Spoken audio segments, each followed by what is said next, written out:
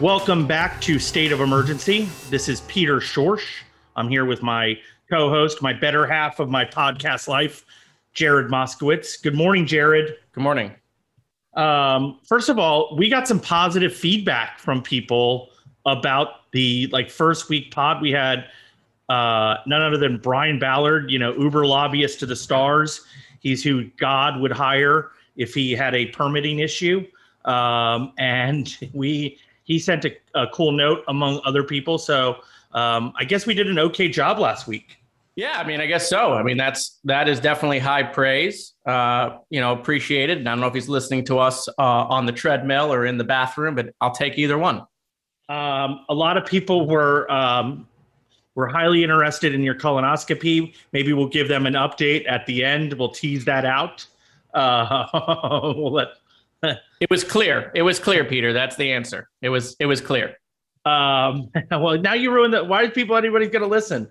Let's get the health stuff out of the way. I don't want to leave them hanging. Like, is he okay? Is he sick? Let's not do that to people. They got enough to worry about nowadays. No, look, it was a smooth procedure.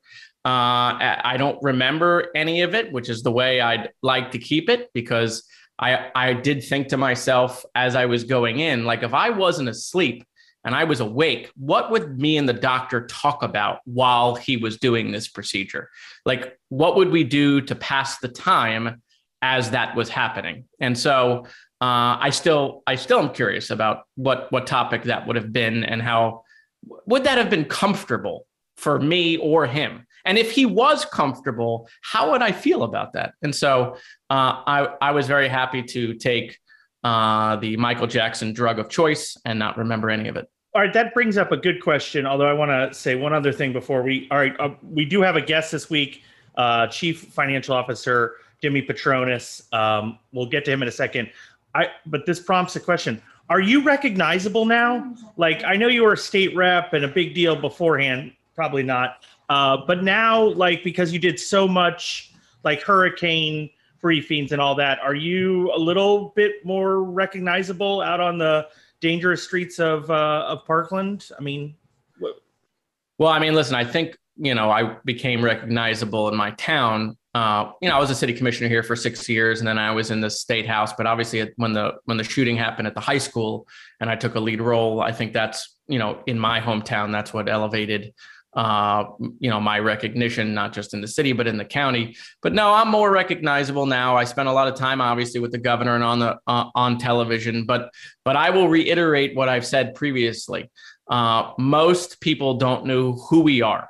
If you're not the governor, they don't know their state reps. They don't know their agency heads. They don't really know their cabinet members, quite frankly. And so while I'm more noticeable, I think everyone should put their ego in check that most people still don't know who we are. I want to also circle back. You bring up a good point about health, and it brings up a question about Michelle. She's doing well, but your story about what your doctor, what he's comfortable with. One of the funny stories from Michelle's, just ordeal over the last 2 months is I met her new gynecologist, and you want to talk about this really good looking guy. And I'm like, who are you? And he's just like, I'm Dr. So-and-so. I'm your wife's gynecologist. And I'm like, the hell you say? This was they talk about, Dreamy from that show. This guy was so good looking. I was really disturbed at this good looking man. I wanted somebody a little more I don't know, just not as attractive, examining my wife. And so, but he turned out to be a great guy. He left me, he said this, which was awesome. He said, listen, I'm really not known for, being this incredible surgeon or anything like that. People know me around the hospital for giving really good hugs. And I don't know what to do with that, but that was one of those stories, Peter, that you come upon in life that you don't share. That you take that story to the grave. That's what this podcast is you and I sharing stories we're not supposed to share, and people love it.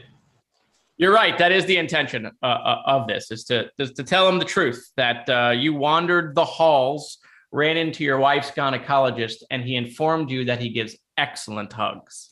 On that note, I got Jimmy messaging me, and I know his time is valuable. So we're gonna stop here, bring on the chief, talk to him about Surfside and a couple other things, and then at the end of the show, I want to talk, Jared. There were a lot of polls out this week about 2022.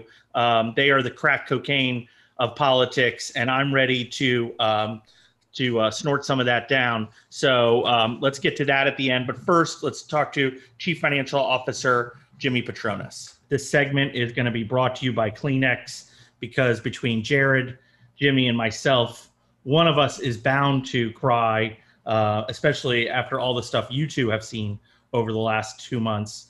Good morning, Chief. How are you? Hey, Peter. How are you? Hey, Jared. Mr. CFO, how you doing? Good, buddy. Good, buddy. Good to hear your voices. All right. Jared said something to me offline, and I don't know if you know this or not, but he said that something to the effect that this was really your shining moment over the last the whole period of Surfside, that you were down there nonstop. And you and I've talked about it a little bit, and I've certainly seen you on social media. So it's not kudos to you, but we'd like to start and get your thoughts. We're 2 months out from Surfside now. Where is that at? What were the lasting impressions that you had from it? So, one, thank you for inviting me and allowing me to join you. Please give my best to Michelle. I know she's you and the family have been through a lot over the last month yourself. It's again, like you said, it's hard to believe it's been 2 months since Surfside. I remember the feeling I got. I got a call at 5 o'clock in the morning. I was in Fort Lauderdale. My chief of staff had called and told me that the condo had collapsed. And I had, golly, Peter, why do you say stuff like this? I had my 13-year-old son, Theo, with me. And I get this call, and all I'm down there is I was on official meetings, meeting with legislators. All I had was a suit packed. And so we get up, and I had to find somebody to take care of Theo because I couldn't take Theo to the scene of this disaster. And so getting all these mixed reports of how bad it really is. A friend of mine takes care of Theo, and Caleb and I are off to Surfside. We pull up, and really it was about a 1 block site when we got there that morning. And we walked up, and it really looked kind of normal because the street side of the condominium looked fine. When you walked around the first corner of it, you saw this devastation that was so raw. It was so traumatic. You saw a stack of what I call concrete pancakes. It was all the balconies on top of each other. It was painful. I saw and just it looked like somebody kicked over an anthill with all the first responders just all over the scene. And as literally in less than a week, the whole entire effort grew to, I think, as many as about 6 city blocks. Ultimately, it was the third largest disaster where we had building disaster in the United States history, only second to the Murr building in Oklahoma and the World Trade Center. And Surfside wasn't an attack. So, we've got some of the most amazing first responders in the state. They worked around the clock, 12-hour shifts. They were on the site starting 1:45 in the morning. Ultimately, they saved 37 lives and gave some closure and dignity to the families of the 98 that were lost. Anyway, this was the largest deployment in the history of the state of Florida that was not a hurricane. So, and these task forces, and I'll stop here because I know y'all want to talk too. I'll talk all day. These task forces were Tallahassee, they were Jacksonville, they were Orlando, they were Tampa, they were Fort Myers, they were Fort Lauderdale, they were Miami. So, wherever the disaster happens, state of Florida shows up, and everybody sucks it up and comes to wherever the disaster is. And these guys were chomping at the bit to work. They showed up at Miami just like they showed up in Northwest Florida for Hurricane Michael. And incidentally, the same number of people that responded to the 1 acre site in Surfside to work that building collapse was the same amount of resources deployed for a Cat 5 hurricane that affected 12 counties in Northwest Florida. I'm going to let you take this, Jared. I don't want to turn this into, it's a tragedy, but you guys are so much more expert on this. I'm going to let you take the point on this part of the segment. Yeah, I mean, Peter, as I've said to you, and I said this to Jimmy when I saw him when he was still in it,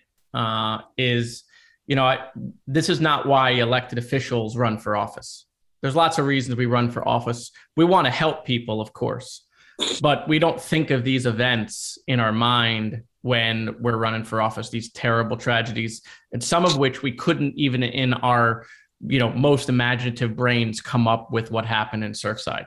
And that I believe that there are people who go through these events, they either rise to the occasion or they fall into the background.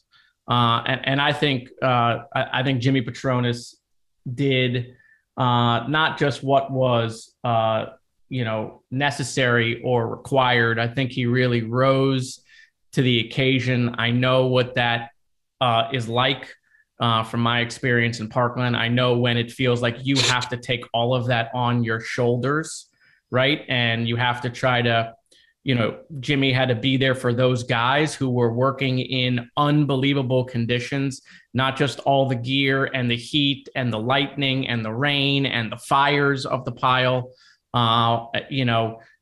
Jimmy literally was not just their cheerleader, he was their quarterback.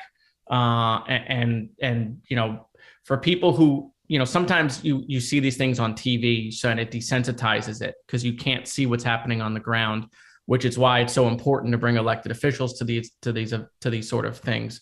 I know Jimmy did that. I know a lot of the governor did that to bring other elected officials so they can see it. We did that in Parkland. You need to see it. I saw Jimmy at the pile. I saw Jimmy there. I saw him with the families. I saw him with the first responders every day. For the people who didn't get to see that, Jimmy provided leadership, not that others didn't, not that the governor didn't, not that the mayor didn't. It really was a team effort. But I think Jimmy, in my opinion, took this in a real personal way. And so, Jimmy, I try to tell people years later that the images of Parkland are still with me. They still haunt me, and you're only 2 months out. Sure. I mean, Sure. From a mental standpoint, not just yourself, but your guys. I mean, how's everybody doing?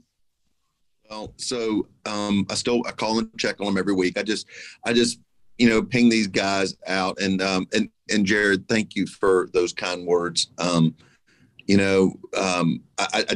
urban search and rescue guys are amazing.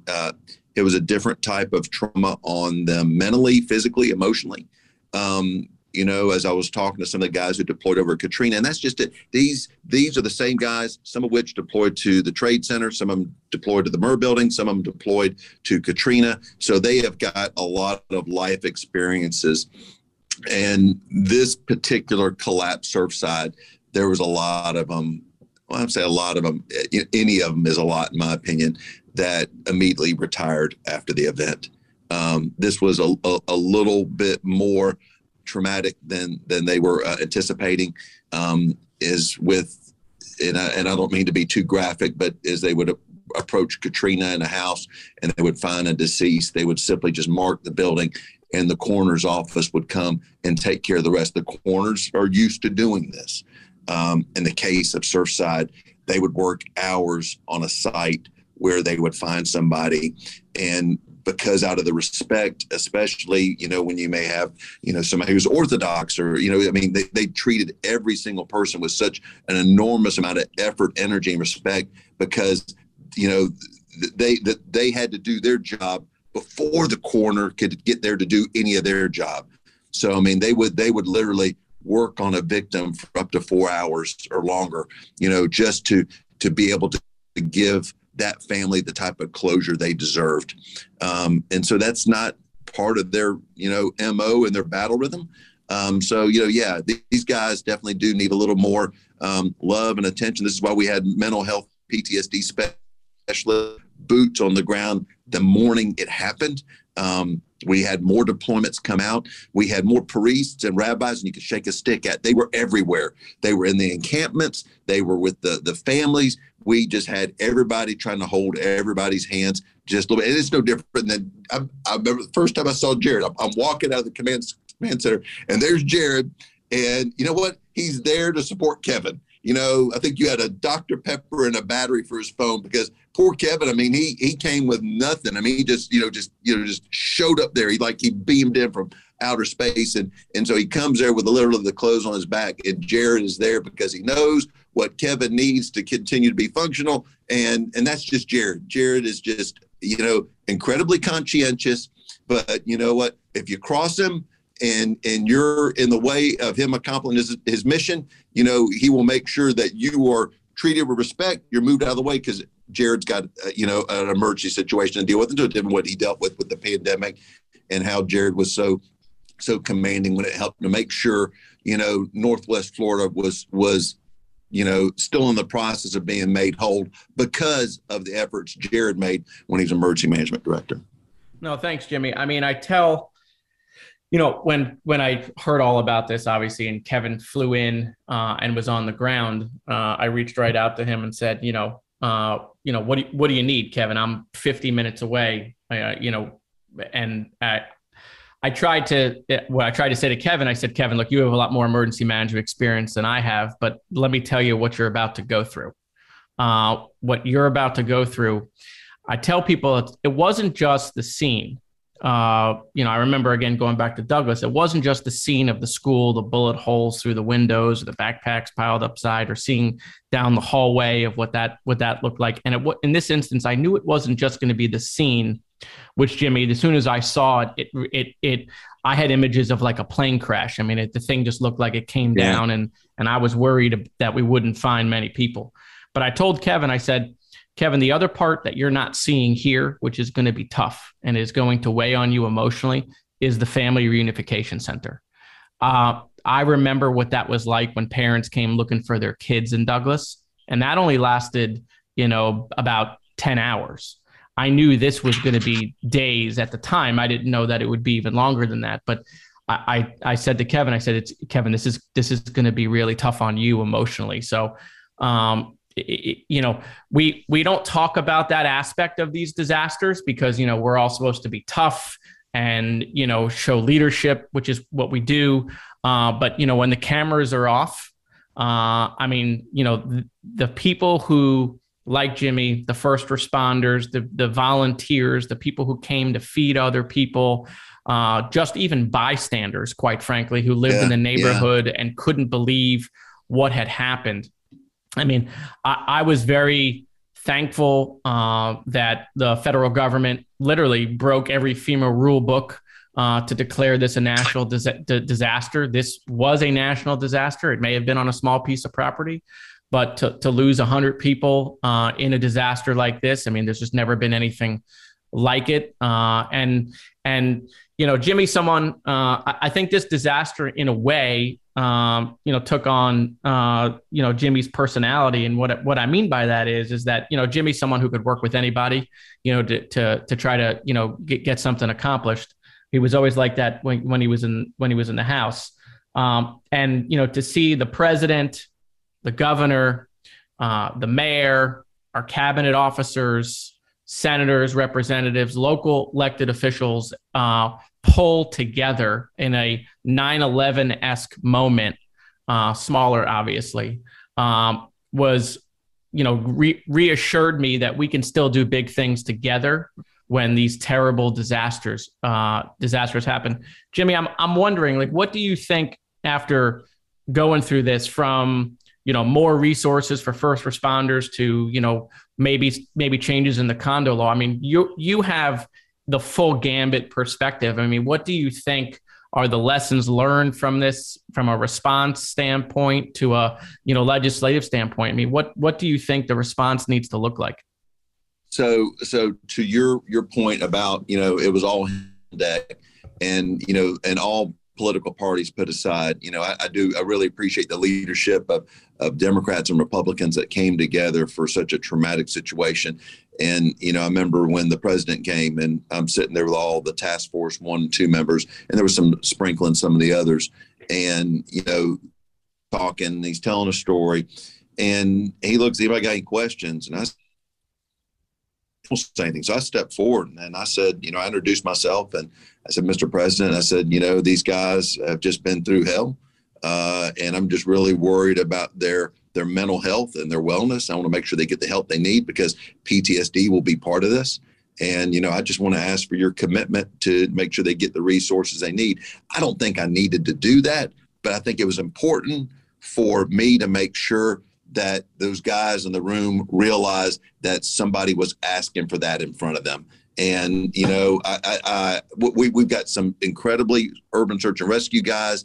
I just, that's why I think it's so important. I told them all the time, I said, not too big to get a hug.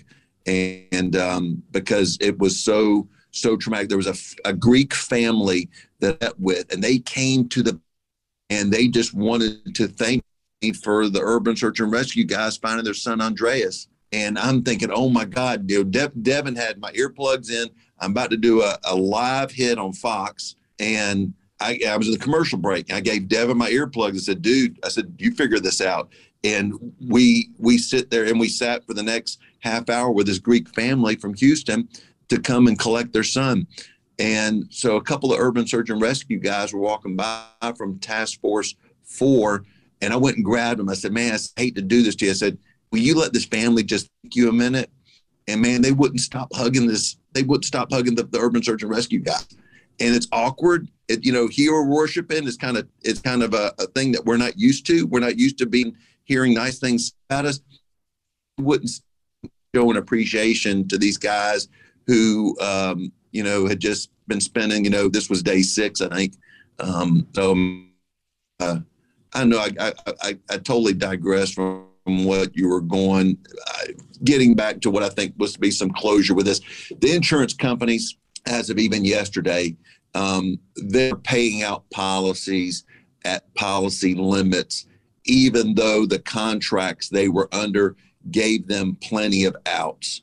So the biggest policy, I think it was to just north of $1 million. The company wrote a $30 million check. There was specific exclusions in the policy, in the contract, that does not cover building collapse. These policies in Florida, they're built for windstorm. Those policies are insuring against hurricanes, not against building collapses. This don't happen in the United States, at least not naturally. So anyhow, I do appreciate how the carriers have stepped up and just, put things aside, recognize a disaster as a disaster and have started to pay money out to the maximum levels that the policy was insured for.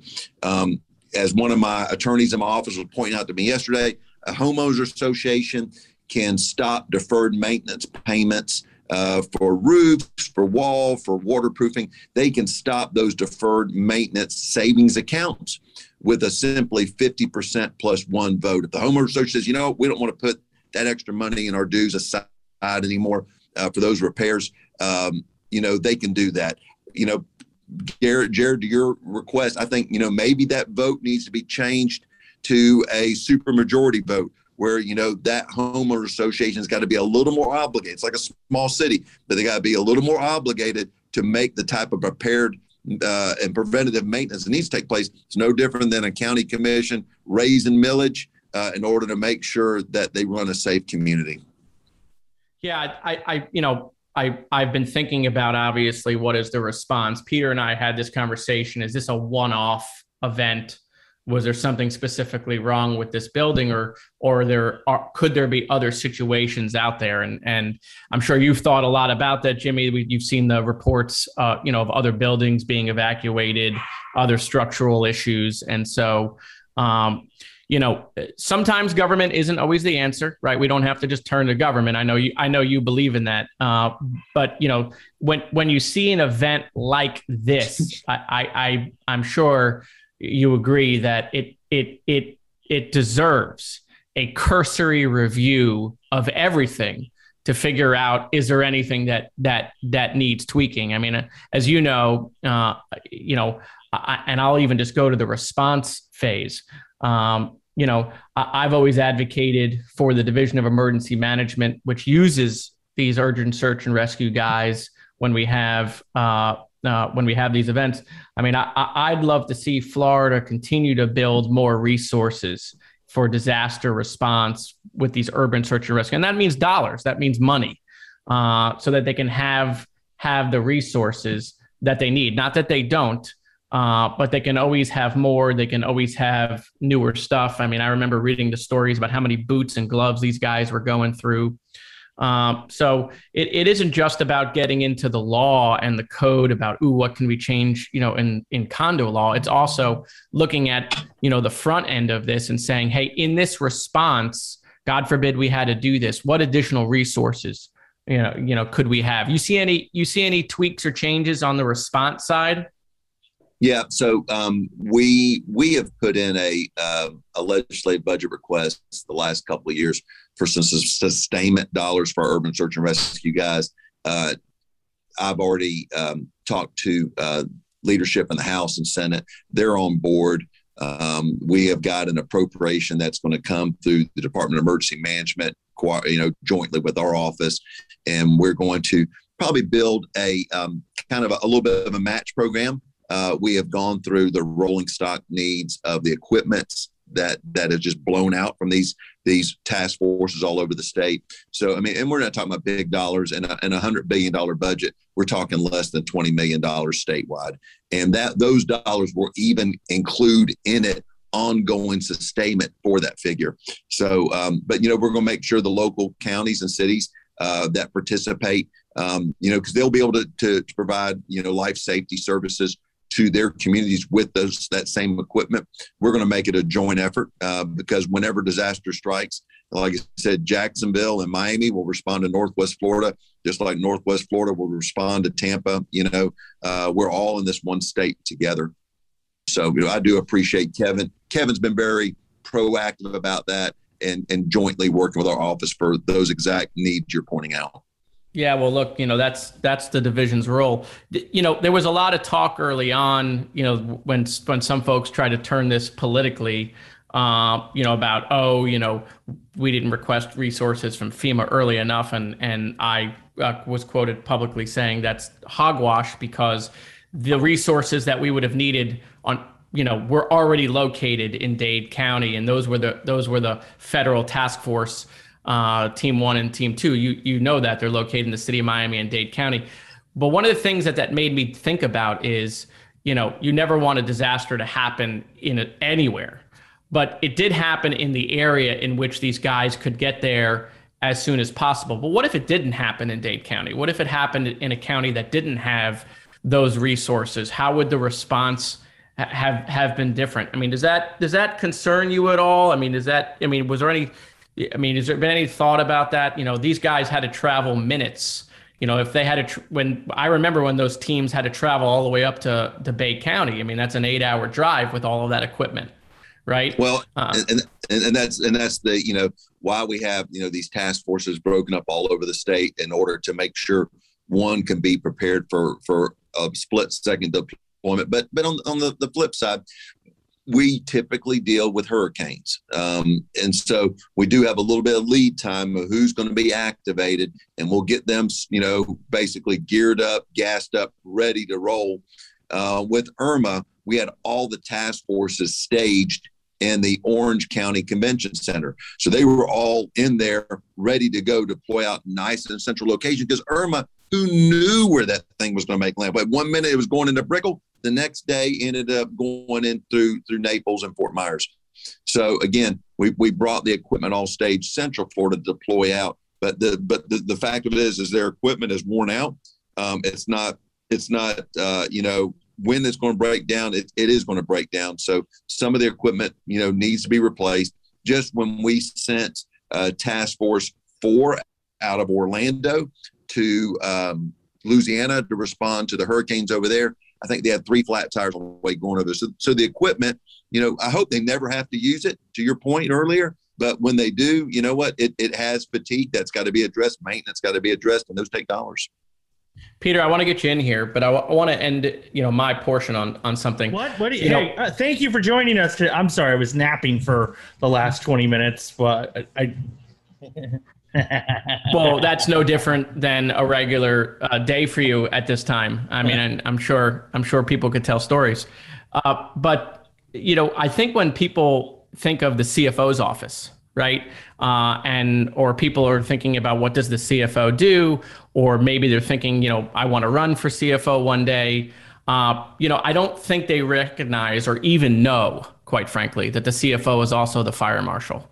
And is in charge of these sort of things. It's one of those things that, is on your list of duties, but it's not one of the things that is top line for people when they hear chief financial officer. And I think, Jimmy, what you've done, with this event, not intentionally so, but because it was thrust upon you, is I think from now on, people need to look at the chief financial officer, not just as the chief financial officer, but also as the fire marshal. Does the person who wants to be CFO have the temperament and the leadership abilities to do these sort of, terrible disasters? Balancing the books and running the finances of the state, super important, job number one. But I think right there, is being the chief fire marshal. I mean, and I think you showed actually how important it is to have somebody who could have the temperament to deal with that sort of stuff. Well, those need to be recognized. I'm proud to represent them. But I remember, Jared, when you were at DEM and I came to you on some needs. And we were worried about making sure our first responders could get vaccines. And you gave me a lot of comfort about the type of priority you were going to ensure that our first responders could have access to the vaccines in order to make those 911 calls. You made sure that they had access to PPE so they could continue to do their job, because they don't have a choice. They can't just say, I'm going to call in sick. Those calls this morning at 2:00 this morning, there was a fire here in Tallahassee on the FAMU campus right next door to it. And, there's 8 families that are displaced. I was there this morning and I met with Tallahassee Fire Rescue, and I met there with our fire inspectors. And, this fire took place 2:00 in the morning. They had it under control by 4:00.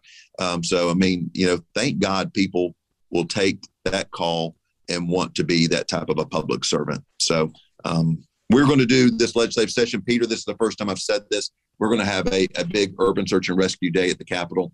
And as many of these guys that we can get up here, we're going to honor them. The governor has offered to do a reception at the mansion. We're going to do resolutions in both the House and Senate.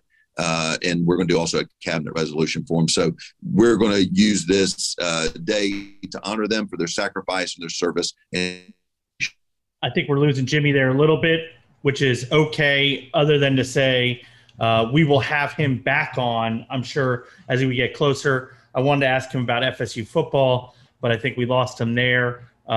He's traveling. And plus, cell reception up in North Florida is never great. So thank you to the Chief for joining us today. We're going to take a real quick break, and then Jared and I will come back to talk 2022. So we're back. Jared, in the future, and now don't get too excited about it, we will probably have like actual advertisers in those breaks, and you and I will, if they give us like $100, it's going to be $50 each, or 70-30, to you. I think that's what the arrangement was supposed to be, or something like that. But one day we will have advertisers delivering a message inside those breaks. I think what we should do is we should take the advertisers and we should make jackets right? Like we're in NASCAR. Yes. And I'll wear the jacket of our advertisers, right? It'll be like Gray Robinson and Capital City and, the city of Tallahassee. That's what the jacket will look like. So you are approaching amazing territory, because I've always said I've always wanted to take over the Capitol Press skits and actually make them funny. And one year I did a thing, like I kind of me and Brian Burgess dropped in, and I did how E does those ridiculous red carpet specials before the Academy Awards. Well, I went out there and I did this guerrilla gonzo red carpet show. So I'd be like, you Ryan Seacrest did it. I did. And so Kathy Mears would come up. I'm like, Kathy, what are you wearing tonight? And she's like, Ross, I don't know, and so, and then, Adam Putnam would come in, and there was all these awkward moments because, people didn't want to talk to me. And I'm who's Adam Putnam? It's great footage out there. Burgess still has it, but I've promised to go to press skits. Everybody says, that I have a lot of advertisers, and I've wanted to do walk down Adams Street with the NASCAR drivers and have the Southern group on the, you should make yourself, listen, you really should, even if you don't wear it out in public, you should make yourself a jacket just to see what it would look like, and then just frame it in your house. Right. Have a number, number 9, and then Florida Power and Light down the sleeves, and Jimmy Petronas for CFO. Yeah, I'm totally doing that. I can't believe you brought that up. All right, so that went long. We're just gonna talk a little bit more though here. So right now is polling season. We're getting the first round of year out from election polls, and I know what I think about them. But so there was 4 or 5 numbers that have come out over the last 2 weeks. I think you are an honest broker when it comes to polling. Obviously, you're kind of a middle of the road guy like me. So I'm going to give you the numbers. I want you to give me a sense. We used to do this thing, Van Cornide, the salt shaker test. Was the poll credible? I'm not asking you to judge the veracity of the polling, but what do you think about the numbers in terms of, that's where the race is, that's where it should be, maybe that's out of whack, et cetera. So I'm going to start with, this was one of our polls. St. Pete Polls came out with the number yesterday. Marco Rubio, 48%. Val Demings, 46%. So Rubio with a 2-point lead over Demings. Quick thoughts on that poll. So I think that race is closer, just in my general sense, is closer than maybe the governor's race. Okay. And the reason is that I don't think Senator Rubio gets the credit that people give the governor for the COVID handling. I know there's some people who are on the opposite side of giving the governor any credit on COVID, but I don't think Rubio gets the benefit of any of that. Schools reopening, businesses reopening. He doesn't get that benefit, and so I think, and that race is way more nationalized politically than the governor's race is at the moment, even as the national media tries to do that every single day. So, that is going to be a close race, Peter. That's going to be a turnout race. And quite frankly, even though that's at the top of the ticket, I think depending upon where the governor sits, at the time, you could see the governor dragging Senator Rubio up versus the other way around. Okay. I'm going to give you another St. Pete poll. This is a little bit older. So with St. Pete polls, I basically pay Matt Flora at St. Pete polls to commission these polls. Quite honestly, they're just incredible for traffic. I like to get a sense of where they're at. They help me guide my thinking, especially on local races, but they're just clickbait. This one was the clickety of clickbait. This one had Charlie Crist 45, Ron DeSantis 44. This came out about 9 or 10 days ago. What do you think about that number? Charlie Crist with a 1-point lead over Ron DeSantis. Yeah, so listen, I don't think, with all due respect to both my dear friends, the congressman and the commissioner, I don't think either one of them are leading the governor at the moment. However, I do think the race has tightened dramatically as the snapshot of the moment, right? The snapshot of the moment, which is what a poll is. It's not necessarily where the race is going. It's not necessarily where the race was. It's where the race is at the moment they ask. And at this moment, with the massive surge in COVID cases and schools reopening, where parents have anxiety of their kids going to school, and with the the discussions about masks in schools, which, quite frankly, I think was a miscalculation. I do think that the race has tightened. However, I don't think that is a trend. Meaning, I don't think that's where the numbers are going to be once this wave is finished. When you and I are having this conversation in November, and you will tell me if I was wrong, I don't think that's what your numbers are going to show. Which leads me to, and I'm going to butcher it. I think it's Susquehanna, but there was a poll yesterday that came out, and it had DeSantis beating both Democrats, and I think it was accurate. But Charlie Crist was only down 3. Nikki Fried was down 10. So my question to you on this one is that accurate? Do you think that Charlie right now is running ahead of where Nikki is running versus Ron DeSantis? Not whether or not they're going to beat DeSantis, but that Charlie is, I guess, better positioned into the primary. What do you think about that number? So I don't think Nikki's down 10, right? So that gives me a little pause. But I do think it's fair if you're if you've been watching politics in Florida for a long time and it being so early in the race. I do think it's fair to think that the guy who's been on the ballot several times, who's run both as a Democrat and a Republican, who's a well-known commodity, who feels that he can appeal to the independents because they look at him maybe as a middle-of-the-road guy. I do think it's logical to say that at this moment he probably is a little closer just on sheer name ID. But I mean, it's not to the cliche. I mean, in the primary, setting aside the governor, in the primary, it's just way too early to figure out whether everything I said about Charlie is going to hold, or if Nikki's going to bridge that gap. I think, again, just a snapshot in time. And I said this last podcast, I think the commissioner was way more hands-on in going after the governor on COVID over the last week and a half, especially what's going on in the schools. I got to say this, Peter, in all of these polls, I'm very interested to see if what's going on in the schools, if we do see surges and spikes in the schools, which we didn't see a year ago. The governor was correct about that, about getting them reopened. I'm interested to see if that has a long impact. We've seen a couple school districts now where hundreds of kids in the first couple of days have to be quarantined.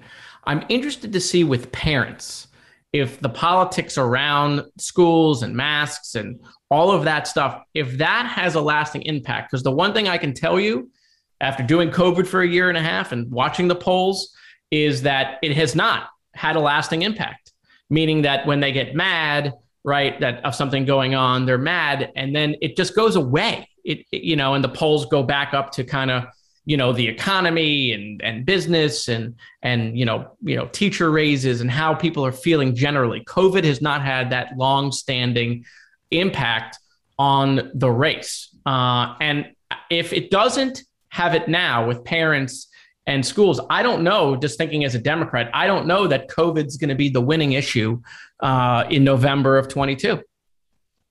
Okay, I want to circle back to that. Well, that'll be our jumping off point. My last poll was PPP had a poll that had Nikki up over Charlie 36-33. I get your general gist right now that you probably think that the race is closer than even that. Correct? Because I do want to go into I don't want to counter what you said there. I will say this about the political. I think number one, I have been resistant and hesitant to making political predictions on COVID in general. I kind of think it's gross. I don't like the Twitterverse, like, oh, we're going to beat DeSantis because 41,000 people have died. Just like I don't like DeSantis, saying, hey, we're not as bad as California because 50,000 people have died. I think anytime you connect COVID with a political outcome like that, an electoral outcome, I'm just resistant to do that. No, I don't disagree with that, Peter. But the only reason I want to jump in is in some aspects that was forced upon the governor to defend him doing that. When the media says you're going to be the next Italy, you're going to be the next New York, and you're doing a terrible job, which is what they were doing. What is the governor supposed to say? He's supposed to say, really, look at our nursing homes compared to New York. We made these decisions and we wound up with a better outcome than New York did. Really, we've had less hospitalizations than New York had. Really, we've had less deaths than New York had. I agree. All of that is gross. But the problem is that the national media forced that on elected officials. That is going to be, I think, a topic for a whole podcast, because that's something that I don't know why I'm so sensitive about that. I want to close the loop on a point you made. I agree with you. I don't think in October and November of 2022, we're going to be saying, hey, there were 500 kids that were quarantined in Hillsborough. I'm going to vote one way or the other. But I will say the danger for DeSantis is the likability has just dropped off, and it's dropped off rapidly. And as some people have said to me, who are polling this race a lot, they don't know that likability ever comes back. It is remarkable that the governor's approval rating, his likability numbers have dropped by anywhere from 12 to 20 points within a month or so. I don't know that he ever gets those back. That's not to say that he's not going to win. I still think he wins, because I think that he's going to have $150 to $200 million versus basically some cash-strapped, flawed Democratic candidates, either Charlie or Nikki. I think he still is a 65% chance of winning, is probably where I would put it. That being said, he is now in this territory that I didn't think that he would ever be in, especially when I would see you next to him a year and a half ago. This idea that he's going to win again by 30,000 votes is much more likely than him being the governor of remember, this was a guy with 66% approval rating only about a year or 14 months ago. He has squandered all of that. He has squandered a tremendous amount of likability. And I've said to Chris, I've said that to Nikki, allow him to just keep punching. I think these press conferences do him zero good. I think that they are an ad for the Charlie Crist and Nikki Fried campaign. Every time he comes down there, and we'll transition into the issue you want to talk about, every time he comes down there and talks about Regeneron or something for a minute, and then follows it up with 14 minutes of aggrievement at the media that doesn't like him and his condescension. I know that plays well in the villages. I still think there's a lot of people that don't know. Like, he doesn't have a reservoir of goodwill here in Florida. I mean, he's basically probably the most unknown governor, even more so than Rick Scott, because Scott had so much money to advertise. I just feel like he has squandered a likability factor here, and he's not made up for it. I think that will hurt him and will keep this race close now and through November. You did want to talk about, and I don't even know how to pronounce it. This is how stupid I am. Monoclonal antibodies.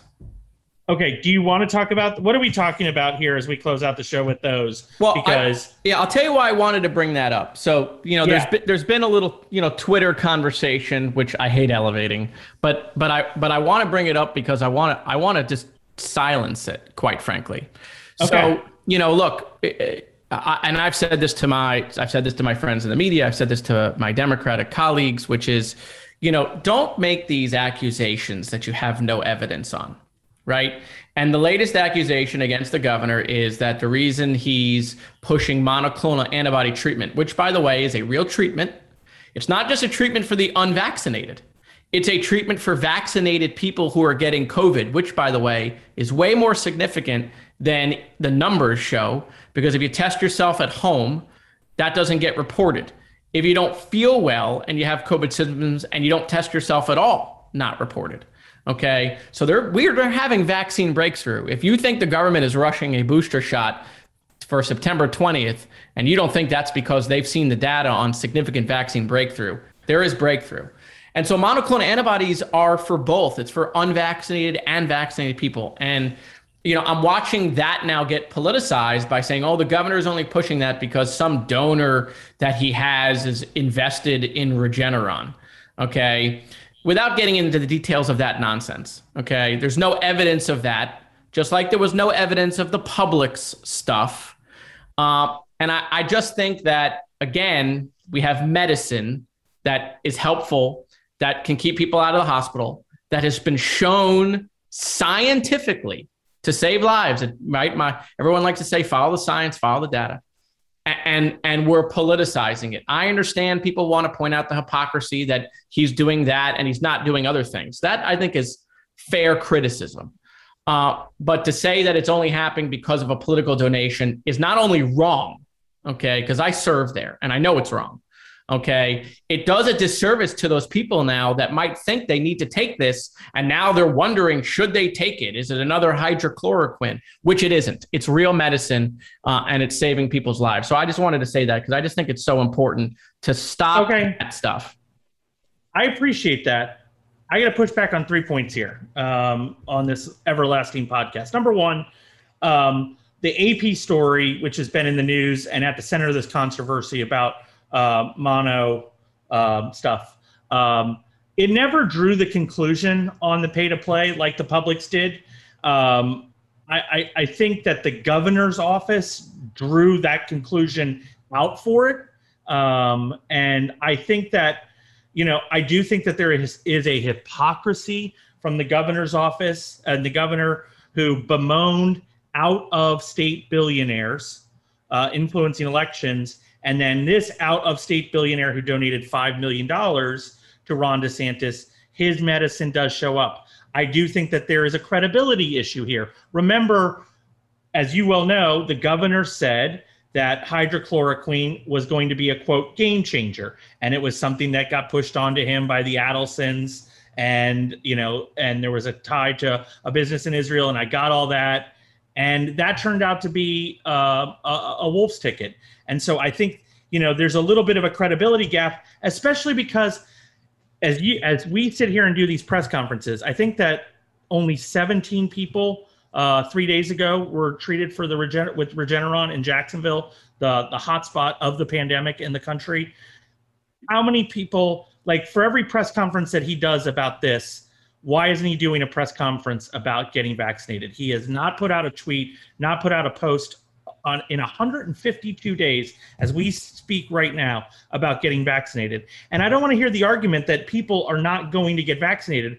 From Sunday to Monday, 504,000 Americans got newly vaccinated. That was people, that wasn't a booster shot, that wasn't, a second shot or anything like that. 504,000 people decided, hey, you know what? I've seen enough.